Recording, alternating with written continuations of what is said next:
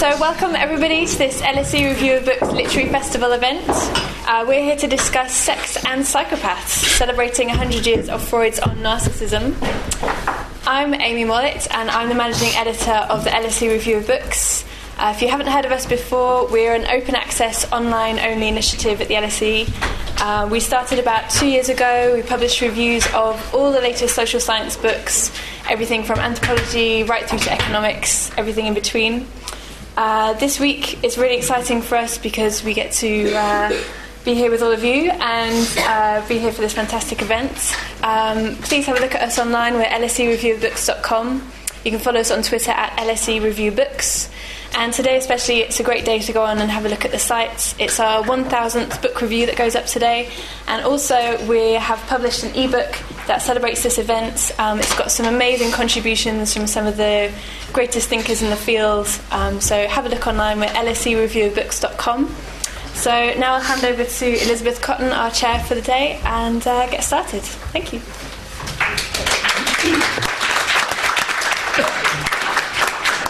Hello, welcome to Sex and Psychopaths. I cannot imagine what drew you to this event. Now, it's funny actually preparing for this event on narcissism because it's everywhere and it's including this space. The reluctance to actually sit next to each other is extraordinary, and there's a lot written by Ron Britton about narcissism and the failure to share space. Can I ask some of you just to move in a bit because we might have a few late comers. Seriously, you can bear it. If you can bear it, you know, don't make it hurt, but just move yourselves in a bit. So, listen, we have just less than an hour and a half to discuss Freud's ideas on narcissism. And I don't know how to introduce you, so I'm going to introduce you to our panel. They're here to help us discuss this issue. So it's a kind of dubious honour to be called an expert in narcissism. You know, I can't work out a way of saying it without being rude about these people. You've got to have a certain level of chutzpah, have you not, to be on a panel of Sex and Psychopaths. So at least they're brave. At least we're not psychopaths. Well, it was interesting. Last night we got a series of Twitters asking which one of us was psychopaths. Yeah. I said the jury's out and we could take a vote right at the end. Steve. Listen, these are extraordinary people. Their biographies are just incredible, and they're long, and they're up on the LSE website, so I'm not going to give you all their details. But first on the left here we have David Morgan, who's a psychoanalyst, and he's going to be looking at narcissism from a clinical and a developmental perspective. We have Mariana Fataki from Warwick, who's going to be looking at narcissism within public policy. We have Yanis Gabriel from Bath, who's going to be talking about this interesting idea of narcissistic deficit, what he calls the culture of echoes, and Steve Fuller, also from Warwick, who's going to be talking about narcissism and personhood. So before we start, just a few housekeeping things. One is just to point out, obviously for a narcissism event we're filming ourselves and we're also podcasting. I know, the jokes just keep coming, don't they? These are both the emergency exits. And also just to say, I don't want to have a debate about it, but the Wi-Fi is awful down here. So if you're an LSE person, you can tweet, and good luck to you. If you're not an LSE person, try not to get too frustrated. You just switch off your phone for an hour and a half. Talk to people that you're in the room with. OK, now before we start, we're going to do a quiz. We're going to do an anonymous quiz using these little things. I hope everybody's got one, including panel members. And this is a quiz taken from the Narcissistic Personality Index, which is one of these very well-used indexes to test whether you are a narcissist. So just to see, seriously. And I hate psychological questionnaires because I always fail them and I always end up feeling like a psychiatric dictionary, you know, when I've finished. I feel like a complete loser. But I've actually really enjoyed this one because it's actually quite difficult to answer questions about narcissism honestly. Because it's not a good look, is it? We would like to deny what we really think of ourselves. So we've just got 3 questions, which you just press either A for true or B for false. And we're going to see where we are. So, am I a narcissist? This is literally on the questionnaire. This is not a trick question. I like to look at myself in the mirror. True or false?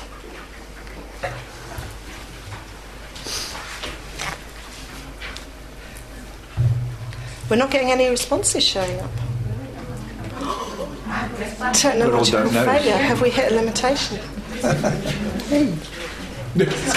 an idiot. I don't know. Technology. Oh, unmanageable technology. No, none of them. Oh, yeah. That's Jane Tinkler. She's from the LSE. So self-preoccupied. She's busy thinking about herself, though. Yeah, that's all.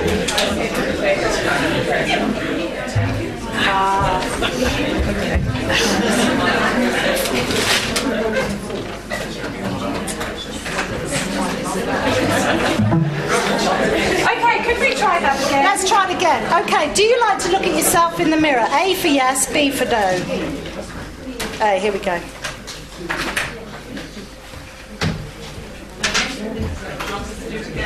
No, just do it once. We're just waiting for everybody to finish pressing. Some people had to think about it for a bit. I don't know. Oh, no, I think that's quite healthy. It's honest, isn't it? Well, we need to work on it. That 37% needs some help. Okay, so... I love asking this question at the LSE. This is great. I'm more capable than other people. Of course. True or false? This is going to be interesting.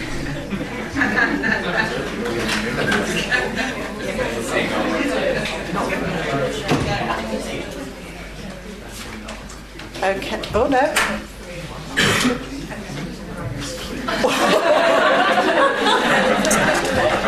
Don't we try and analyse that, do you?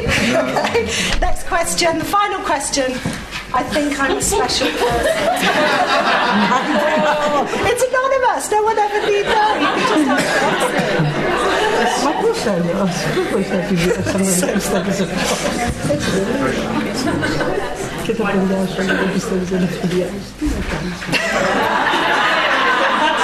Very long, Elizabeth.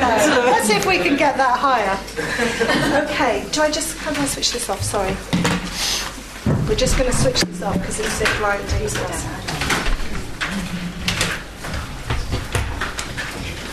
Can I stand up? I was going to sit. Okay. Do you want to sit? That's fine. People you can They can hear me. Yeah, they can hear you. So before we start with the panel are going to speak for 5 to 10 minutes each, and then we're just opening it up for discussion. But I just wanted to sort of frame the idea around narcissism for the discussions. Might be helpful.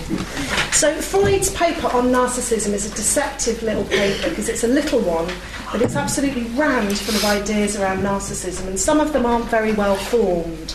And when I was reading up about narcissism, I read in several places that apparently narcissism is the most written about concept in psychoanalysis. And that, again, a cheap joke, but it kind of makes sense, doesn't it? We can't stop talking about ourselves. But I think there are some important reasons why this is such a discussed area.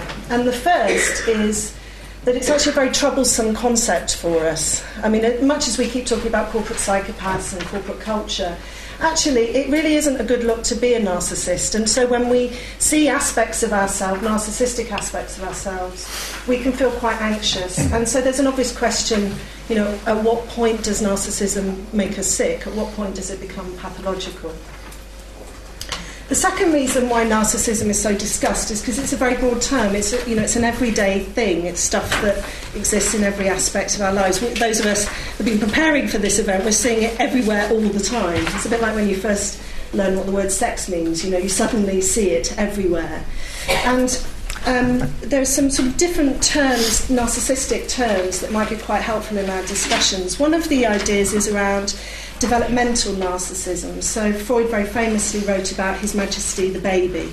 So a stage of development where we believe we're the centre of the universe and totally in charge. And it's an idea, it's a state of mind like a superhero. And it's a state of mind that we return to at different points in our lives, and also some of us never quite grow out of. The second idea is libidinal narcissism, which is the desire, the wanting side of us. And it's to want something, to want ourselves, something that we believe is ours, something that we believe we're in control of. And the third idea is a really complicated idea of defensive narcissism. And it's a kind of very politely we could call it self-sufficiency, but it's a withdrawal. Sometimes it's called a narcissistic withdrawal.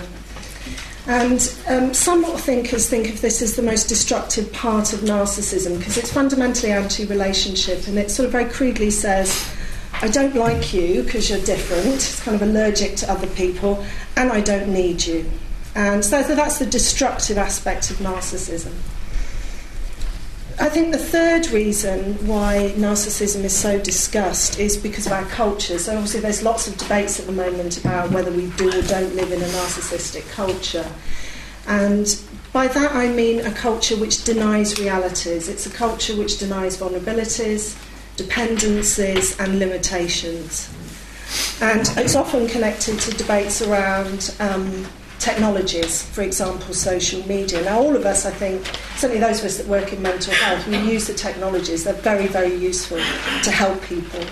But, of course, there's a seduction, isn't there, with social media that we can, never feel lonely, and all of us have got hundreds of friends. And also the reality that social online activity is dominated by pornography and often hardcore stuff.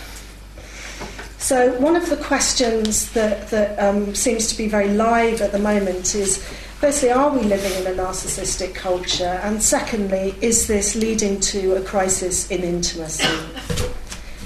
So I'm going to start off with David. Okay.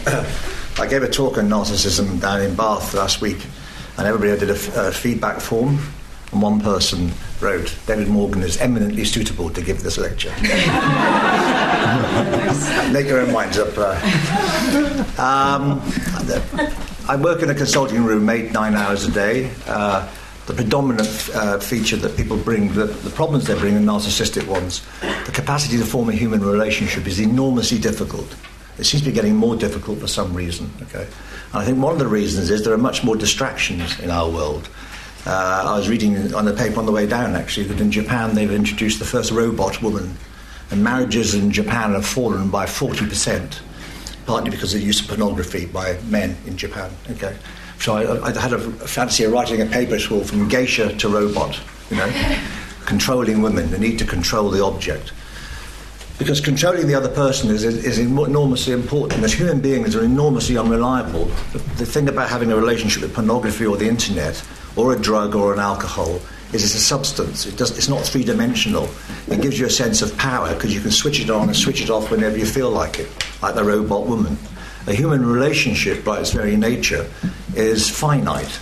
In fact, the three things that we're all most frightened of, which I think is human dependency, the fact that we're all created from a couple of one sort or another, and the third fact of life is we all die. And there's nothing like a dependent relationship to make you aware of all these three factors. The whole aim of narcissism is to avoid these facts of life. If I've got a drug or an alcohol or a substance or a computer or a robot woman from Japan be importing into our country soon, I can have the sense of having a relationship with something that doesn't make me too aware of myself. It's the three-dimensionality that people are terrified of. Why? Because I think quite very early on, quite a lot of the people I've seen have had huge disruptions and breakdowns in their early relationships in one form or another. They've been plunged into a world too early where they've become made aware of the fragility and the finiteness of human life. If you do that, narcissism is incredibly helpful. I did some work with some art therapists who work with survivors, children who'd survived the Mexican earthquake. There were little babies who'd been in the hospital in Mexico, you might remember, who'd all been buried in this earthquake.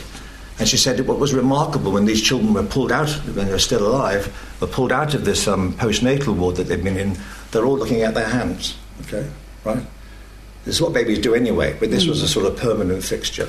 So you say they'd idealised or invested a part of their own bodies with life, as if it was a separate piece of life, as a way of keeping themselves alive. So there's a positive aspect to narcissism. The problem with the people I see who cannot make relationships, because the closer you get to somebody, sexual intercourse, intimacy, love, it makes you aware of vulnerability. And vulnerability is terrifying for lots of people who use narcissism as a defence. We all use narcissism as a defence to some extent. But I think for those people for whom it gets in the way of human relationships, there's been a serious breakdown in trust and the idea that a human relationship is something you can depend upon. Okay? So falling back on one's own body, one's own thoughts, one's own creations, or things that actually give you a sense of control, be it drugs, alcohol, or pornography, whatever it might be, I think are all tools in the narcissistic arsenal to avoid the terror and the fear of human relationships. Okay? And I think one of the core factors that comes into the consulting room, which is why the analyst earns his living in a narcissistic way, 50-minute sessions, with all these people that come and see me, is because at some level human relationships are felt to be terrifying. Intimacy exposes you to yourself, not the narcissistic defense we may have created to defend ourselves from life and its corollary, death, which is the death, if you like, is the threat to narcissism. The fact we live and we die does give us some way of perhaps working out what's most important in life. Okay? And basically it's not oneself, it's the other. It's capacity to form a deep relationship with the other. And through that oneself that gives life meaning.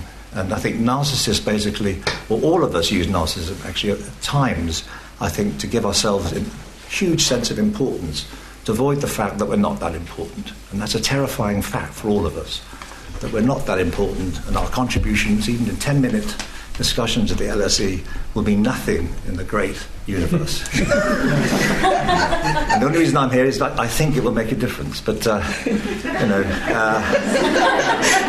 people want to come and see me for referrals. Because earning one's living, I've got to the point in my life where I've got a pension, finally, from the NHS, not very big.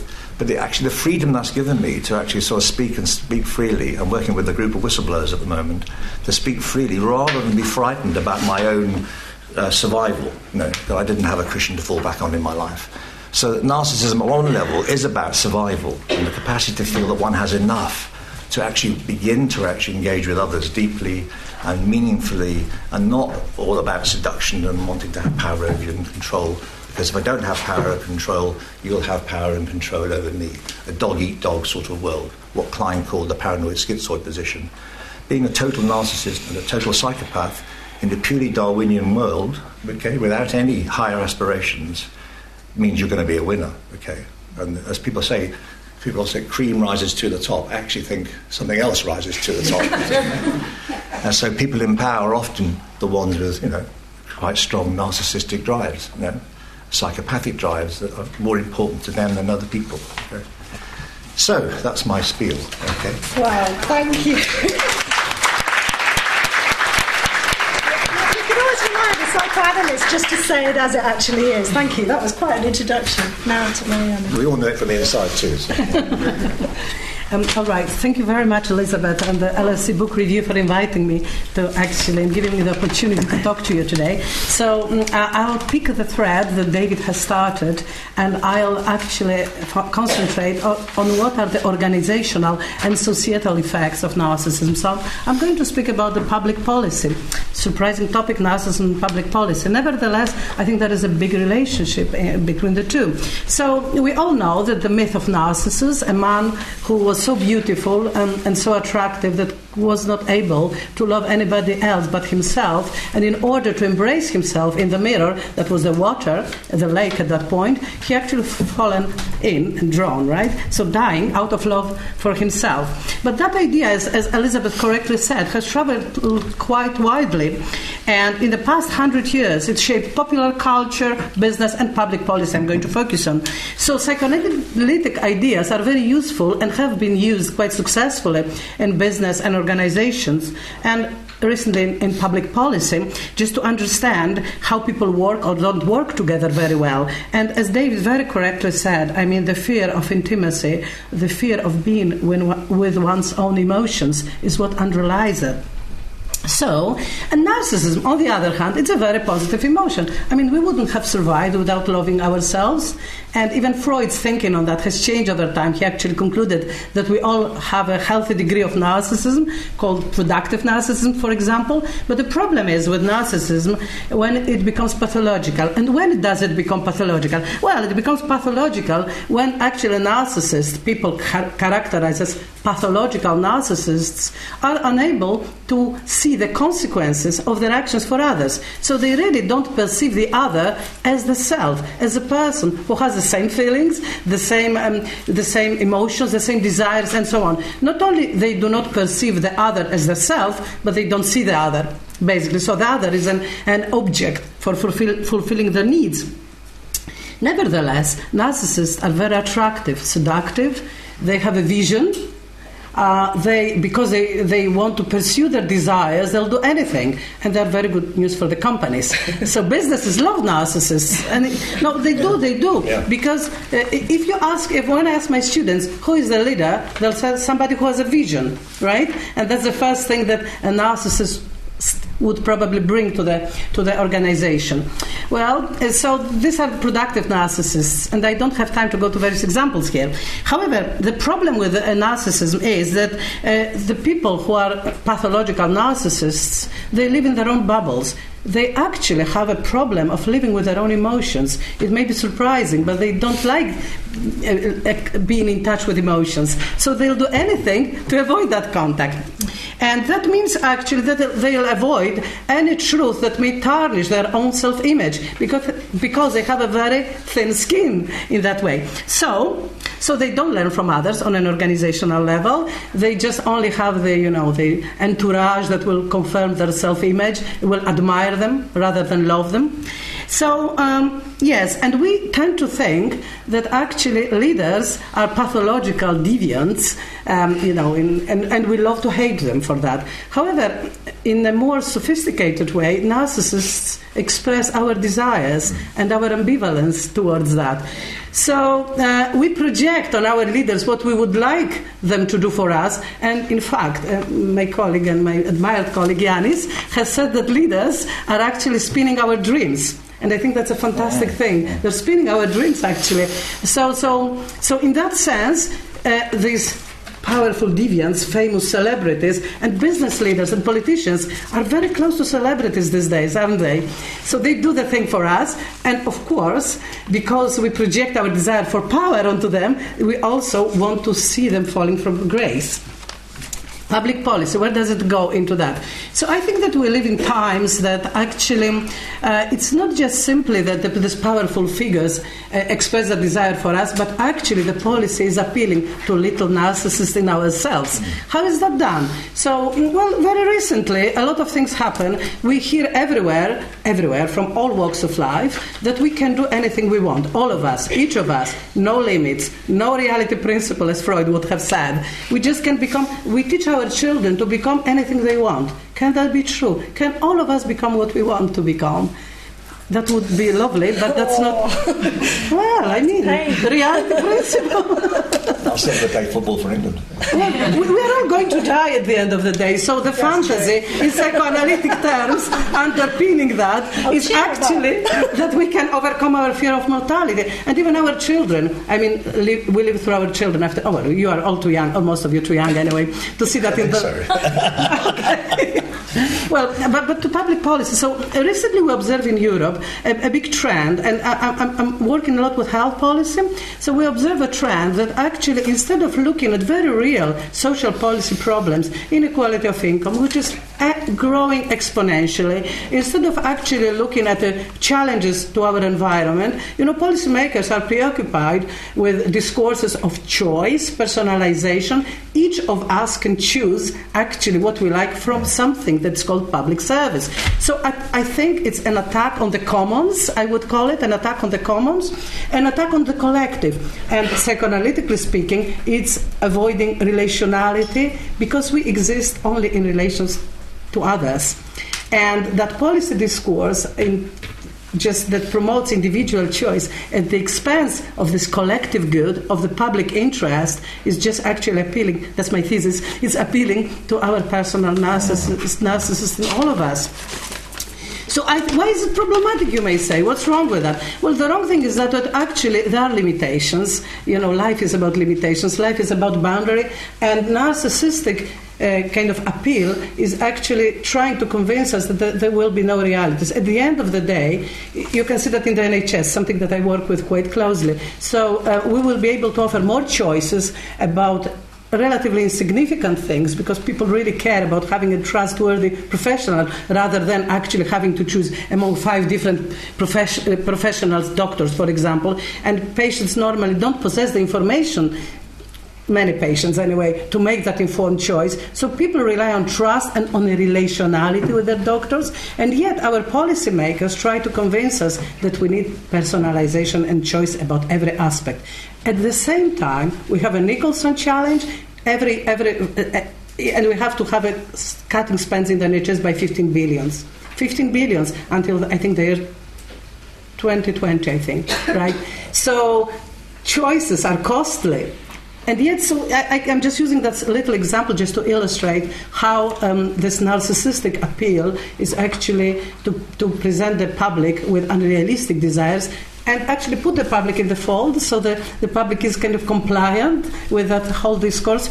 So in conclusion, the narcissistic denial of reality actually deflects the citizens' attention from a social critique that's so much needed, actually. And I think realizing and understanding how narcissism may underpin public policies can actually, and how it becomes prevalent increasingly in ways that are very destructive. So for each failure, let's say in health services, frontline staff will be blamed. So, well, another example, not from health, but for example, the financial bubble. So it's not just about perverse incentives to create mechanisms and derivatives that cannot work, because nobody understood how they really worked in reality. It's about denying, actually, the consequences that are very easy to predict of what might happen at the end of the day. When you completely deregulate financial industry, and nobody is really speaking about regulating it back, I mean, very muted voices, really. So the consequences are quite predictable.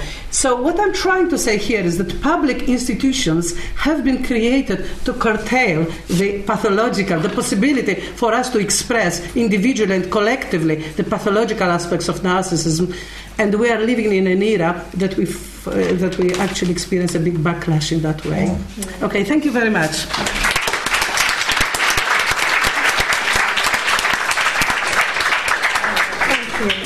Hello, thank you very much for the invitation, which prompted quite a number of thoughts in me. And I think that the 2 earlier presentations already have focused our mind on the narcissist's inability and difficulties in forming relations and opening himself or herself up to intimacy. I think that I want to draw attention to another dimension of narcissism, which Mariana alluded to, with the concept of choice and the concept of choosing who you are, what identity you have, what objects you consume, how you construct yourself as a sovereign being. And here I want to bring in consumerism, the thirst for possession, the thirst especially for beautifying accoutrements. And here we have a real thorn. Narcissus didn't want any possessions. Narcissus didn't need any makeup. Narcissus didn't need any of those things that we crave and thirst for today. And here I make another aside to Mariana. Of course, business loves narcissists. It loves narcissistic leaders, but it also loves even more narcissistic consumers. I mean, where would business be without us going and spending our money on things that we don't need in the interest of what we believe will make us more desirable, more attractive? So with these thoughts in the back of my mind, I reflected on whether we meet Narcissus today and thought that, well, wandering around the streets, you can see Narcissus in cafes, you can see Narcissus in shops, you can see Narcissus looking at his image in mirrors and in computer screens. But how do we know when we've met the real thing, the real Narcissus? For one thing, Narcissus does not return our gaze. Narcissus is consumed by himself, and he's not registering other people. He's lost in himself and barely registers the existence of other people. Remember that in the old story, Narcissus spurns the love of many nymphs and also spurns the love of Echo, who ends up shriveled carcass of a body doomed to do nothing else but to repeat herself. She fell tragically in love with him, of course. So a culture of narcissism, to me, is a culture of echoes. It's a culture of endless bavardage, a culture where voices are just sounds reverberating off each other in the interest of making themselves heard. Narcissus, however, is not interested in all these voices. He's uninterested in what we have to say. No need for the other's voice. Why then have we as a culture, like Echo, fallen in love with Narcissus? If I want you to remember one thing from this brief talk, is prompted by Elizabeth's question, that we have fallen in love with Narcissus because Narcissus can be anybody we like. He features in politics, in arts, the media, consumption, and I think that our love for Narcissus has replaced our love for other mythological archetypes. Our love for the tragic archetype of Oedipus. Who talks about the Oedipus complex these days, David? We've forgotten about that. The love of... just as well. The love of the wise Athena. The love of heroic Achilles. And even the love of beautiful but relatively boring people like Adonis and Helen. So let us not deceive ourselves. The reason why the concept of narcissism has overtaken virtually any other idea psychoanalytic is not the concept's intrinsic brilliance, although it is a brilliant idea.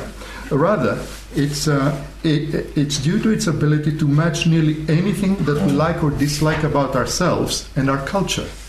Narcissism is popular because it can flexibly be used and abused, responding to any projection we like to focus on it, any wish and any desire. So, unlike concepts that are regarded as intrinsically contested and contestable, like justice, art, love, and so forth, narcissism is a concept that is very flexible. It doesn't have any real backbone, and it easily fits into any discussion and any discourse. And that's the irony again, that Narcissus, who has no voice of his own, easily becomes a comfortable part of other people's conversations. Now let's cast our mind very briefly back to the ancient Greeks who invented Narcissus. And they were not a culture of narcissism, but a culture of narcissists. An important difference, I think. Something that left us with a rich legacy of artistic and other artifacts that you can see in the British Museum, but which cost them dear because they didn't really last that long, as Thomas Mann remarked. So theirs was a culture of narcissistic surpluses. Ours is a culture of narcissistic deficits. They were boastful, disputatious, and constantly prone to hubris. Ours is a culture of survivors, licking their narcissistic wounds and forever feeling underappreciated and sidestepped. Lost in our impersonal cities, we seek solace equally in impersonal shopping malls and media, our cathedrals of consumption, and fail to develop relations with each other. As if Photoshop retouching and plastic surgery and an infinite array of beautifying accoutrements could turn us into Narcissus. But all this, of course, is self-delusion.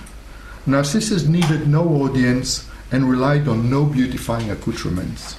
Freud knew his ancient myths very well, and he read Narcissist to a T. He argued clearly that it's not the narcissist, but the erotic type who is constantly dependent on the love and approval of others. By contrast, narcissist is described as somebody with a proud ego, capable of original action and thought, and somebody who, quote, is independent and not open to intimidation by the views of others. Sadly, this is not how we have come to recognize Narcissus today.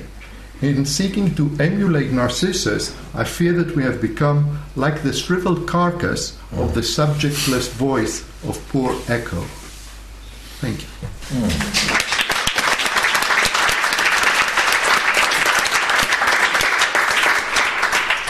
Okay, thank you very much for inviting me. I'm going to pick up on the theme of Echo and her relationship to Narcissus. But let me start by saying a little bit of where I'm coming from on this, because I'm not a natural expert on this topic. But one thing that I'm very much interested and concerned about is definitions of humanity. And however one wants to define human beings, one of the things that's clear is that there's a sense in which the history of the concept of humanity has involved extending the concept outward from a core group of people, and basically those people seeing in others the kinds of qualities that they've always admired in themselves, essentially. That's basically what the extension of the concept of humanity has been about. I mean, yes, it involves a recognition of difference and so forth. That goes without saying. But of course, you can't make the extension, especially if what you want to do is to have a larger, more inclusive kind of community, unless you see some fundamental similarities. So the ability to project those similarities has been very important in the way in which the concept of humanity has developed. And so from this standpoint, right, narcissism becomes a problem, right? Because narcissism is what inhibits you from being able to do that. And so I'm using narcissism largely, when Elizabeth was introducing the concept, the defense of narcissism, that this is really the problem here. Right, and so a lot of the more positive views about narcissism that have been presented, in a sense, in a way, I almost don't want to call those things narcissism, because in a way that immediately kind of gives it an unnecessarily negative cast, and it doesn't kind of focus enough on this particular problem, which is the problem of being able to see in others the things that you value in yourself. Right, so in other words, if you see somebody do something good, you either say, I could have done it better, right, or they're not really doing it. Right, and so that then becomes the grounds on which it becomes very difficult to have any kind of intimacy or any kind of serious social relations. Okay, so it's the defense of narcissism that seems to me the real target problem. Okay, but otherwise, it seems to me that the idea that you can, you start projecting yourself on others, and others respond appropriately, and you're receptive to that. All of that is pretty good, and has been very much part of the way in which humanity has kind of expanded its horizons over the centuries.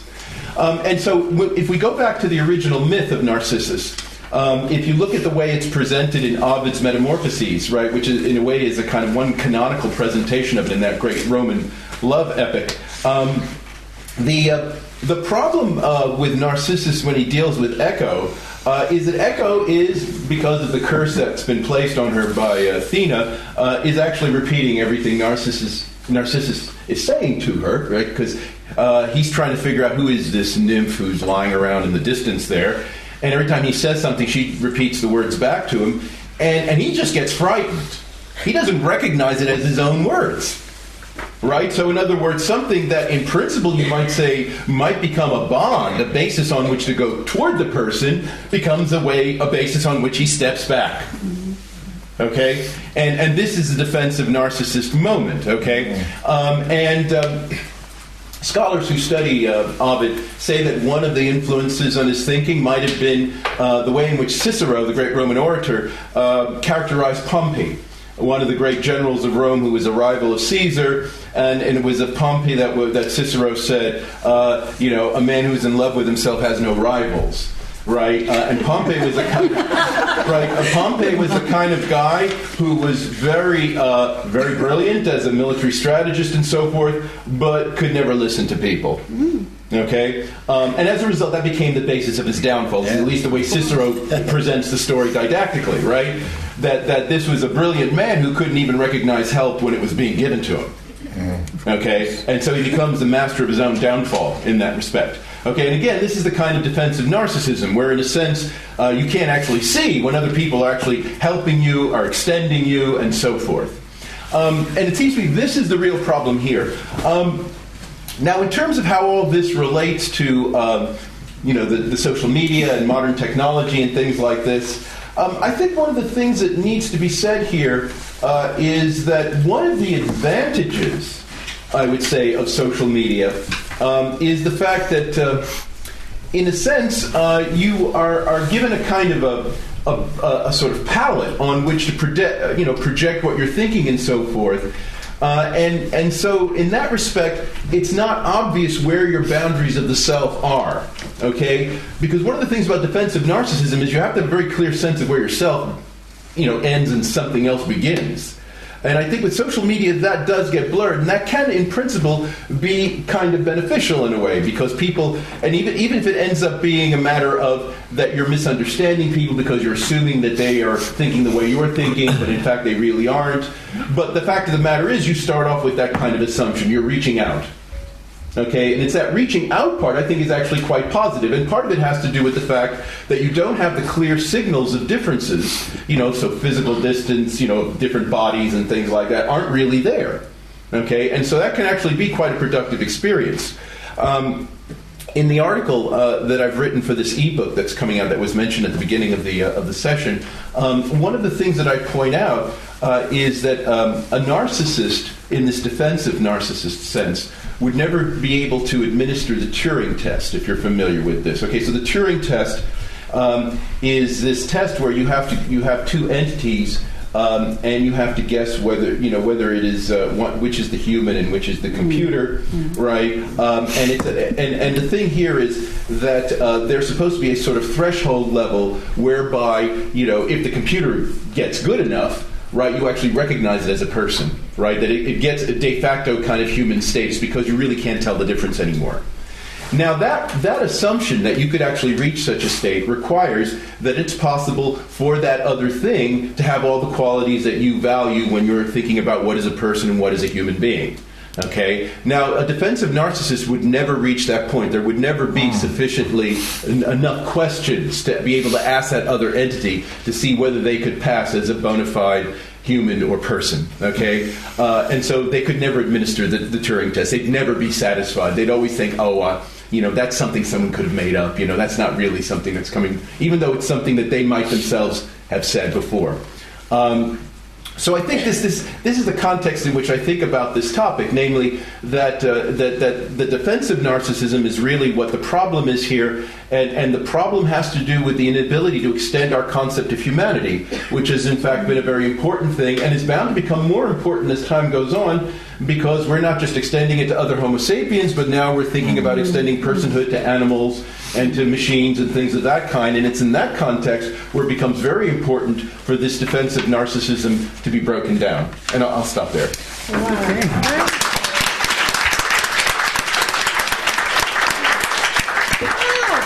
I don't know what to do. That was so rich. I feel like I need to lie down, but we can't. What I'm going to do is just take 3 thoughts or questions. It doesn't have to be well formulated at all at a time. Get people to answer, and then we'll take some more questions until we have to stop. Okay, so.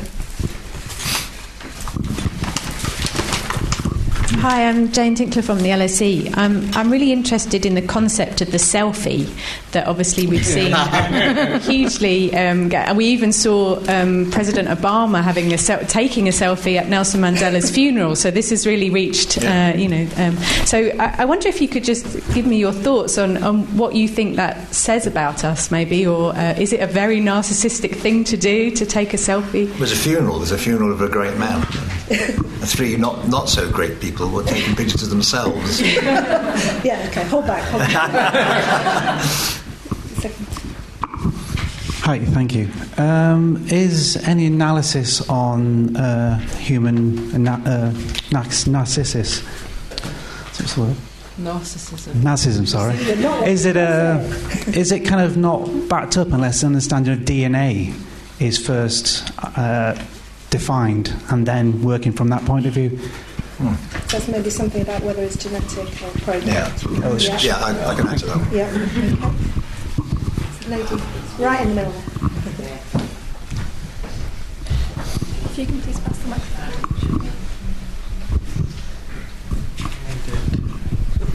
Oh, hi, I'm Cathy, Psychotic Finn. Just to ask, how can you help narcissistic people? Wow. Can you teach them to listen? Because I've been taught. As a narcissist, you answered your own question very well. Okay, so who wants to take the selfie question? I said my bit, I suppose. Yeah, go on, Jens. Yeah, I think it's a good question, and I think that not everything to do with image is to do with narcissism, and I think that nor everything that has to do with consumerism has to do with narcissism. What I think that this selfie tells me, I'm sure it says different things to different people, but to me what it says is that we live in a culture of image, where even top leaders are suffused with the idea that in order to have been somewhere, you have to have the picture of it.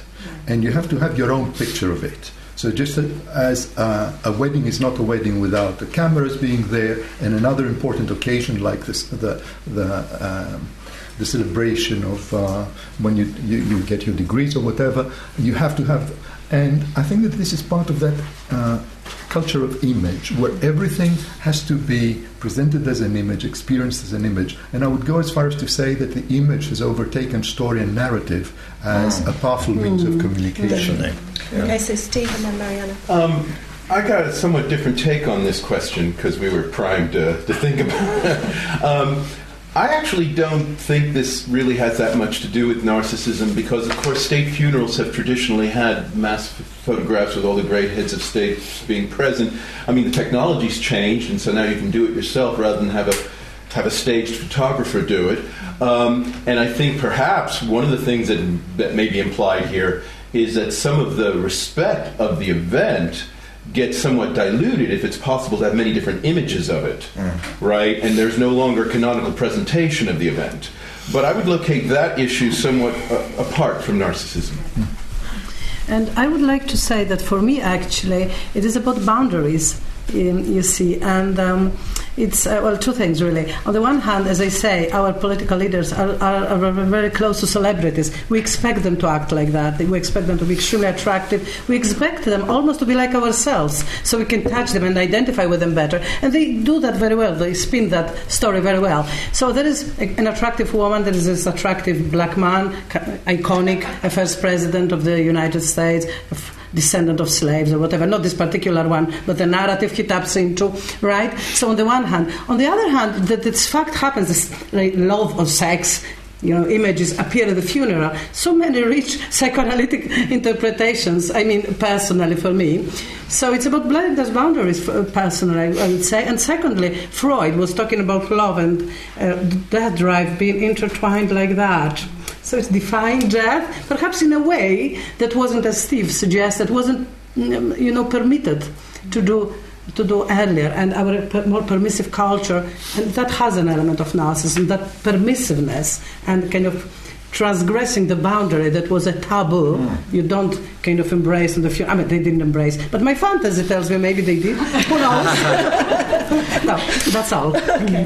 So maybe you could take the next question about genetics and programming. Yeah, I certainly, in the people I've seen who I would say have pathological narcissism, that I wouldn't say it was in their DNA. I'd say it's a transgenerational history that goes back. And it's like at some point in the analysis of narcissistic patients, one faces what I would call the abyss. Nietzsche said, you look into the abyss and the abyss looks back at you, looks straight back at you. And for these people, I think they've experienced worlds where there's not really been a mind capable of thinking about it. A mind preoccupied with the selfie rather than engage with themselves. And it seems to have gone on for generations. So the people who end up with a symptom is like anorexia. It's like a symptom of transgenerational history that ends up in your consulting room. Isn't necessarily the patient has the symptom, but it has a history that's gone on for generations. And it's not my experience. It does change, so it's not my experience that it's DNA. But a transgenerational history and DNA history can seem very similar. Okay. But certainly the narratives they've inherited over the years has been one where there's been no space for the other. And coming to the mental space of the analytical consulting room is perhaps the first time they've experienced somebody thinking about them, other than preoccupation with themselves. Of course, to begin with, that's what they think the analyst is doing. The analyst is already doing it for themselves. And there's an exploration of another person's mind to see whether that is a mind that has got enough space for two people.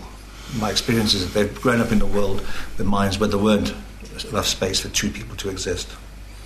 And that might lead on to our next question about how you help people with narcissism. Could you just say a little more about that?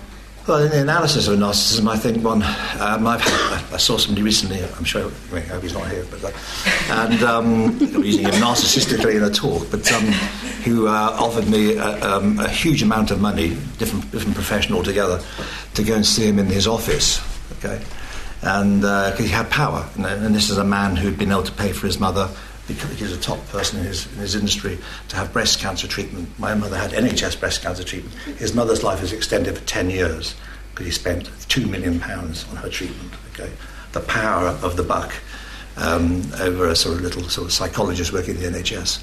And to begin with, I had to overcome quite a lot of my own narcissistic wound and rage at this man's power before I think he was able to begin to acknowledge and bring into the sessions that he had to have power over me, because to come to see my consulting room was so humiliating, to be in the power of somebody else who wanted to exploit him, £80 an hour.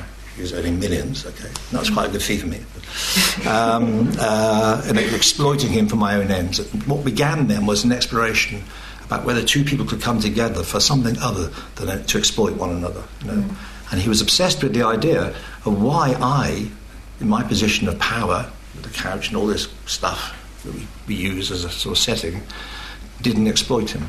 What was it in my makeup that didn't use his position of vulnerability when he opened up to me? How vulnerable and frightened he was. Terribly, terribly lonely. Okay, and I was probably the first person he made a real contact with. A huge abyss, empty, the terrible void opened up beneath this narcissistic defence, and he became extremely vulnerable. And thought at that moment that would be the time I exploited him, because really I was a narcissist in sheep's clothing, whatever you call it. Okay, trying to seduce him into my power so I could have power over him. And that was a very frightening experience for him. His dreams are full of people, wolves like Little Red Riding Hood, waiting behind trees to exploit him and all that sort of stuff. It's very powerful indeed. But what began to change was his belief that perhaps there were human beings, not just me. It would be a bit narcissistic to think I was the only one. There were other people in the world who might actually form human relationships, other than for a market economy or treating people as a commodity, which is very odd in analysis, because the thing about analysis is a very peculiar way of looking after somebody. It's money, it's 50-minute sessions, all that stuff. So there's plenty to explore in there about whether I was a real human being with authenticity or not. And it was very important for him to discover whether I was or I wasn't, okay, in that space, because outside of that space, he'd be very paranoid. And it's all kill it, dog eat dog, that sort of battle for power. But in this space, he was able to begin to explore the possibility of a human experience. And I think he was the first person in his generations of his family to have enough security, enough money, okay, to begin to explore that with somebody. Yeah, I just wanted really very much to support what you've said about transgenerational transfer of trauma, really. So it's not sort of healed. And we can see that on a societal level, particularly now, that with that kind of insecurities, as David correctly said, financial nature, that society that Europe actually is now experiencing a transfer towards that society, and all sorts of societal insecurities and how they are getting processed or not processed. So I think there is something very important in that, I think. But so two levels, individual level and collective level, which are not the same, obviously. But speaking about the individual level, and in Freud's terms, really, I think narcissist is a person who has never separated, from mother, which of course, as a feminist, I don't very much, I'm not a primary carer, let's say, the primary object of love, the first object to identify with. And one needs a huge empathy, actually, which is very difficult, because narcissist actually doesn't listen, is just kind of extremely selfish in the worst manifestations of it. It's very difficult, and a very skilled therapist, perhaps. Hey, I'm spinning your wheel here. Distribute cards here. Yeah, sometimes. But anyway, I think it's something about an inability to tolerate feelings in oneself, and therefore an inability to actually relate. And when it becomes societally acceptable practice, this is really very problematic. Yeah. Okay, we'll take some more questions. Right at the front here. I'm wondering if narcissism is a better or different diagnosis from borderline personality disorder. Thank you. I think narcissism is just one defence against borderline personality disorder. I think there are many manifestations of it. I mean, what we mean by borderline personality, a person who actually is unable, has a psychotic core that they fear disintegrating into, and whatever defences they've created provides distraction from that terror. I think narcissism is one distraction. It's a very powerful distraction, and it's on the side of self-preservation. But as we all know, the terror is one can't exist in the world alone, however wonderful one is. Okay.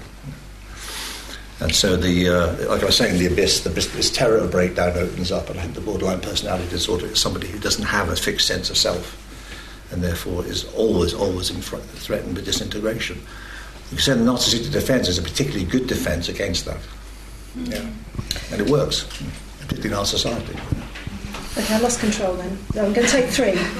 So one here. I'm going to go to this lady because I think I've had my back to you. And then one right at the back, and then we'll do another round. Where does narcissism fit in with the relations of production in the workplace under capitalism? And is there some link with alienation? Gary's tracing English, you may know that. Good question. Hi, my name is Katrina Karalko. I'm here at the LSE. My question is, if we're in this age of hyper narcissism, that everyone's narcissistic, have our attitudes changed? Is it something so negative, or is it just something we laugh off? Oh yeah, I'm a narcissist. Oh yeah, she's a narcissist, but whatever, we don't really care anymore. Yeah. Can't beat and join them. Let's go right at the back there again. Thank you. Thanks to all the speakers for very interesting contributions. My name is Will Davis from Warwick. I was just interested in where this overlaps with the concept of depression, which is a much more commonly used term in everyday situations, and it's something which people are willing to diagnose themselves with. It's something people are willing to, maybe not without some inhibitions, but willing to, talk about in the workplace or whatever it might be. It's become a kind of feature of everyday life and a huge cost to the NHS and to employers and so on. So, in a sense, we live in a kind of in a culture in which depression has become a sort of a very mainstream, prominent concept, whereas narcissism still strikes people as being a sort of it doesn't have the neuroscientific underpinnings which depression now has. It still has very psychoanalytic underpinnings, it seems to me. So how much of the time when people are talking about depression might they actually be talking about or referring to something which is a bit more like narcissism? Because it seems to me that possibly the two concepts surely have quite a lot in common in terms of the problem of the kind of loss of limits to our sense of what the self ought to be in some sense, and the loss of sort of sort of normative limits around what a good self looks like. Great question. So this first question about capitalism. Yes, you take it. Yes, I think it's an excellent question, and I think that we should bear in mind that in our organizations, the brand becomes part of individual ego ideals. You only have to think of all you students at the LSE and how one day the LSE brand will have become embedded in your ego ideal, supporting and sustaining your narcissism. Think of when you're going to get your first job. Or not. Well, maybe the brand can be tarnished through some spurious associations of the institution. But think again when you get your first job with a brilliant organization, and how your narcissism blossoms at the prospect of working for a prestigious, glamorous, and powerful organization. So what it does is that narcissism becomes a very good lever of control, whereby people identify with their organization, and in the interest of being good and loyal employees, they will work incredibly long hours, they will sacrifice their personal lives, they will erode the boundaries between leisure and work, they will check their emails 20 times a day, and generally they will become extremely obedient employees. So narcissism is a great ally to the all-consuming organizations and corporations of our time. Absolutely. Okay. Did you want to say something about that? No. Okay. So can we laugh it off? Can we laugh off narcissism? That was the next question from over here. Yeah, I think the problem, in terms of the way I see narcissism, it seems to me that for the most part, this broad sense of narcissism that we use is for the most part okay, actually. The problem is it blurs into this other kind of defensive narcissism that actually can be very destructive of oneself and others.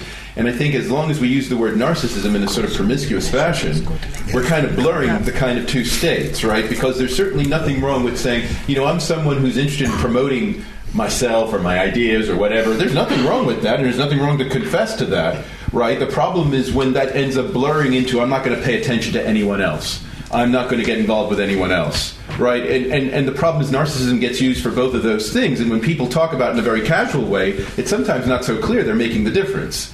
And so I think, that's really the problem, and that's why I think it is good that we do have these kinds of discussions where we try to kind of analytically distinguish different kinds of conceptions of narcissism here. And I think in a way it relates a little bit to the question about depression, because one way, I think it maybe was in the background of the question that the rise in depression has something to do with a certain kind of narcissism as a presupposed ideal, that if you're not such a self-booster, right, if you're not out there pushing yourself all the time in other people, that somehow you're inadequate, right? And so it then becomes very important to get a clear sense of what is the sort of healthy way of self-promotion versus this kind of defensive narcissism. And I think using the word narcissism to cover everything doesn't help matters. Okay, so should we move on to this question about depression then? Because I think a lot of us I think what you're saying, actually, I think a lot of people who I see, I'm writing a paper at the moment on Melancholia, Lars von Trier's film, which is one of the best films about depression I've ever seen, And the lady in that, played by Klaus Poppler, what's her name? The very attractive lady. Kirsten Dunst. Yeah, sorry. Very great actress.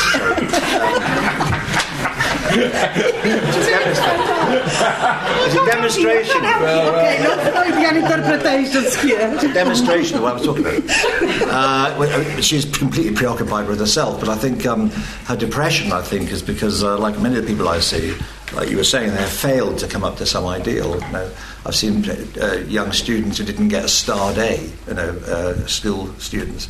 They got 1A instead of a starred A, who feel suicidal, People who get into Oxbridge and Cambridge, who has the highest suicide rate in any university, who realise that the glittering prizes are just that, just prizes. Okay, at the end of the day, it does not equip you to manage life. The equipment we need to manage life is much more complicated and isn't taught at schools. And if you get a starred A, it doesn't give you the equipment to manage loss or failure in some sort of way. So I think a lot of people come into analysis because they actually haven't got the equipment to manage real life with all its loss and its pain.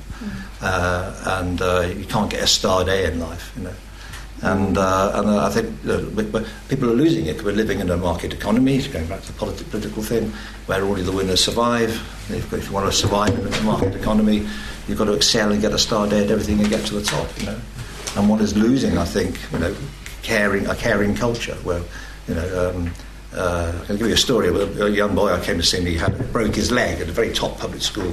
He broke his leg. He was a great rugby player. He broke his leg because he was 6'4". People hurled themselves at him on the rugby pitch. And he was completely excluded. The school had no pastoral care whatsoever. He was excluded and forced to walk to the rugby ground like a punishment to watch his friends playing, which is about half a mile away on crutches and things. And he was like Lord of the Flies. He was treated as a weak, vulnerable person, and there was no place with him in the society he was living in. As a result of that, he discovered another group of friends at the school who were a little bit less sort of competitive, etc., and learned quite a valuable lesson through therapy and thinking about this. But what was extraordinary to me was the culture he was living in was a win or lose one. And if you became vulnerable, you're a loser. Loser. That's what you should say to me. You're a loser. And I think, yes, a lot of people are depressed because they actually don't fit into this rather cruel version of society that we've created. And I also think, to answer your question, really, I think the problematic thing is at what expense, at what cost is this promotion of narcissism in all walks of life being achieved?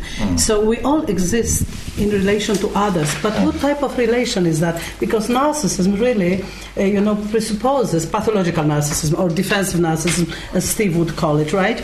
So it presupposes that we don't need the other except as an inanimate object. Commodity. And that is a very important distinction, because at the end of the day, you have to expose yourself to pain, basically. Living is wonderful, but living is painful as well, and that's why it is wonderful as well, So just kind of exiling that possibility of failure and of pain, it's cheating. It's basically cheating, us from what life has to offer.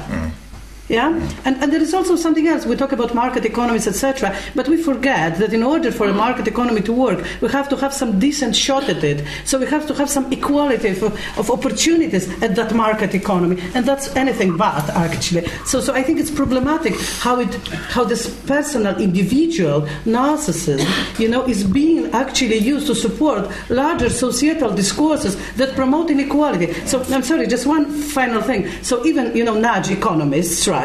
Like they recognize irrationality, but they recognize that irrationality in order behavioral economics. I'm talking to the LSE audience here. I'm an alumna of LSE, by the way. So anyway, so what I'm trying to say here is this: that it is used actually to manipulate preferences of customers, voters, and citizens. So citizens, who are they now? So this is a problematic issue for me. Okay, thanks. Great. So we're just going to take 3 final questions. Oh no, listen, don't hate me. I'm not going to be able to hit all of you. So I'm going to go for the guy right in the middle. I'm prioritising people in the middle because you're kind of squeezed in. I'm missing you, Ben. And the guy right at the back. The more I'm hearing people talk about narcissism, the more I'm thinking it's such a diffuse concept. People relating it to borderline personality, to depression. What about paranoid personality? Yeah. Both of the grandiose type or the suspiciousness type. Because that would fit in quite well with some of the features of narcissistic personality. Yeah. Then you've got pathological narcissism, you've got healthy narcissism, you've got compensatory narcissism. I think its concept is all over the place and it needs some fine-tuning.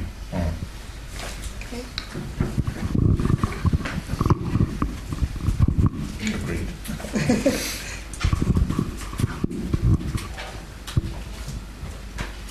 I can't remember what it was. There's a lady in sorry, there. Could you pass that? Yes.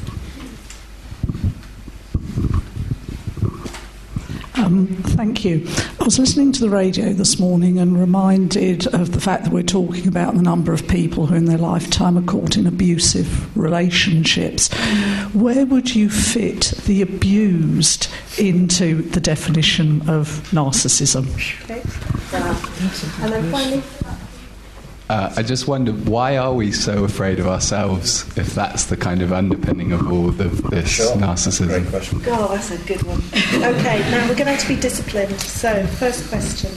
I think we agree with you about fine-tuning. I think we agree with you, and we're exploring some of those ideas. Yeah, we need longer than 10 minutes. So yeah. But can I make one comment about that? I actually think going back to those ancient myths is very useful as a kind of Rorschach test about what you're picking up from what's going on there. What exactly is the lesson of the myth? Mm-hmm. And I think it's, so when in preparing for this, I actually went back and looked at the original, and there's several versions usually of all these myths. Mm-hmm. And I think that's always a good starting point, in a sense, to kind of test what is wrong with this situation, So that would be, as a kind of little exercise, because so many of these kind of psychological things have these mythical backgrounds. Yeah. So this is a useful way to begin. I completely agree. I think that's a great answer. So the second question was about the link to abuse and abusive relationships. I wouldn't call it narcissism, but when you've had a traumatic experience, one way of managing it is to try and fit that traumatic experience into your life, which is to repeat it, what Freud called repetition compulsion, which is the need to repeat over and over again. Because the better the devil you know than the one you don't know. Right? So one way of controlling trauma is to say it was normal. All of life likes this. See? So if I marry somebody and I've been abused in the past and that person abused me, it just confirms my reality, which is it's an abusive reality. Again, what's terrifying for people like this is that when they begin to realise that their aggression and their own life is bound up in repeating this pattern over and over and over again, and they begin to see a way out of it, it's terrifying. Because it's like, I always say to patients, it's a bit like going to McDonald's all your life. okay, and then being taken to a decent restaurant, I don't know, Ottolenghi or something like that. Sorry, middle class. But being taken somewhere nice and then discovering you've been eating crap for the whole of your life. Okay, attack on McDonald's. Witnessing here. That happened to me, yeah. And so to control your reality, you keep going to the same place over and over and over again. It's a sort of narcissistic defence, isn't it, to avoid the huge emptiness of the life you've had up to now, which may actually have avoided intimacy, love, vulnerability, etc. And their parents, as you said, their parents had the same defence. That's right. Well, I think I would describe. Somebody was describing a place, a particular place. A lot of people have been abused. A place in the country I won't talk about, but it's like a sort of black hole in the psyche. A black hole in the psyche. And you feel like that with narcissism and self-input. It's totally understandable. It's all you've got. Human relationships have never been that good. You know? And I think it's interesting because in the research about online pornography, hardcore pornography, and children's usage of it, there is this link between trauma and repeated use of online porn. So there is a repetitive pattern to this. Yeah. Should we move on to this last question, which is a deep question? What's so difficult about being ourselves? So difficult about being alive. Well, I think living is really, really difficult. And we all depend on people being exposed, if we're lucky, to people who've had the equipment to help you manage life. And it's terrible. The one I haven't come to terms with yet, that other thing called death. To have that anxiety from the moment we're born to the moment we die. And having human beings that can cope with that, not narcissistically or defensively, or giving up the ghost or dying on you if you're unlucky. To have people who can actually tolerate that with you and bear that with you and think about it deeply with you and share culture with you and give you a meaning for living is enormously important. To have a sense of self that you can actually stay with rather than run away from. It took me years. Yeah, I mean, I do think. I mean, it is interesting because, in the sort of world that I operate in sociology and social theory, people talk about postmodernism and fragmented self. Yeah. Right, exactly. And so there's a sense in which, it's interesting how then this kind of discussion would relate to it, because one might think of narcissism as kind of a kind of overblown sense of needing to have a unified self with a purpose that's overarching and overreaching. But if you start with the assumption of a sort of dispersed or fragmented self with no particular center, then there's a sense in which this issue doesn't really arise. Sure. Right? And in fact, that's one of the, sometimes people think that's one of the good things about postmodernism, actually, is that by not feeling you need to have such a, well-organized, focused self, that then you don't get into this kind of pathological realm at all. It's not a possibility. I mean, this relates a little bit, I suppose, to kind of Buddhist anti-self notions as well, right? You don't get narcissism in Buddhism, right? I mean, The Dalai Lama. Dalai Lama. You're not supposed to. You're not supposed to. I'm the 55th reincarnation of the Dalai Lama was asked, when he sees a beautiful woman, how does he manage it? Okay, he was asked that? Person done still. And he said, his reply was, which I thought was deeply narcissistic, I just imagine her old and wizened. Let's not go on to the Buddhism. Yeah, I'm going to ask the question. That's how he managed life. I do a lot of work with mental health at work, so I do a lot of work with managers, and I've got a list of top tips how to survive work. And the one that causes the most discussion and discomfort is the top tip: don't be brilliant, be ordinary. And there is something in our culture where if you say I'm not brilliant, then you are a complete loser. So a lot of it is about our capacity to be able to be okay with being ordinary. And in fact, there is no alternative to be an ordinary human being, because that is actually what we are. I'm going to, because of time, I'm going to be cheeky and I'm going to ask each of you... heckling. Psychoanalyst. Well, that's cruel. I'm going to ask you each a question to a final question, starting with Steve, which is... which is, what's your top tip or an idea about how to improve intimacy? It can be in a relationship, how do we improve intimacy? How to improve intimacy? Yeah. Well, I think one needs to be comfortable with oneself and to be receptive to the other person, all right? And in a sense, see, aspects that you find positive in yourself in the other person and being able to learn from the other person so that there's actually a basis for a bond, right? So then you avoid this sort of defensive narcissism as a result. But that should be obvious. I mean, easy for some. It isn't. I think when we're having this discussion, it is very easy for narcissism to install itself in our mindset and to believe that everything that we see and everything that happens around us is an indication of narcissism. I think that's a real blindness. And I think that it is important to snap out of it and to realize that narcissism, important though it is as a social phenomenon and contested, it's not the only phenomenon that we have in Western and other societies. No. I think many of us work in education, in health and other professions where we have a very profound care for those that we come into contact with, where we care for our students, we care for each other. I think it's very important to recognize it in other people when we see it, rather than take it for granted, and treat it with a bit of gratitude and respect when we see it.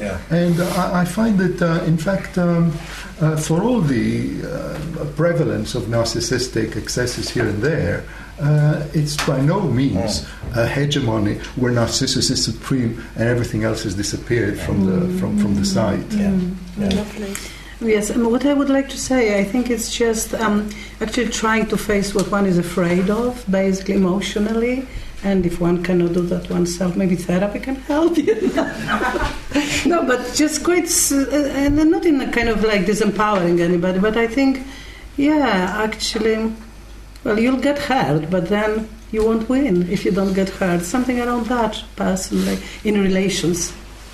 Because relations are so worthy, maybe just being hurt, it's not the worst thing that can happen. I think that's... It's a no pain, no gain principle.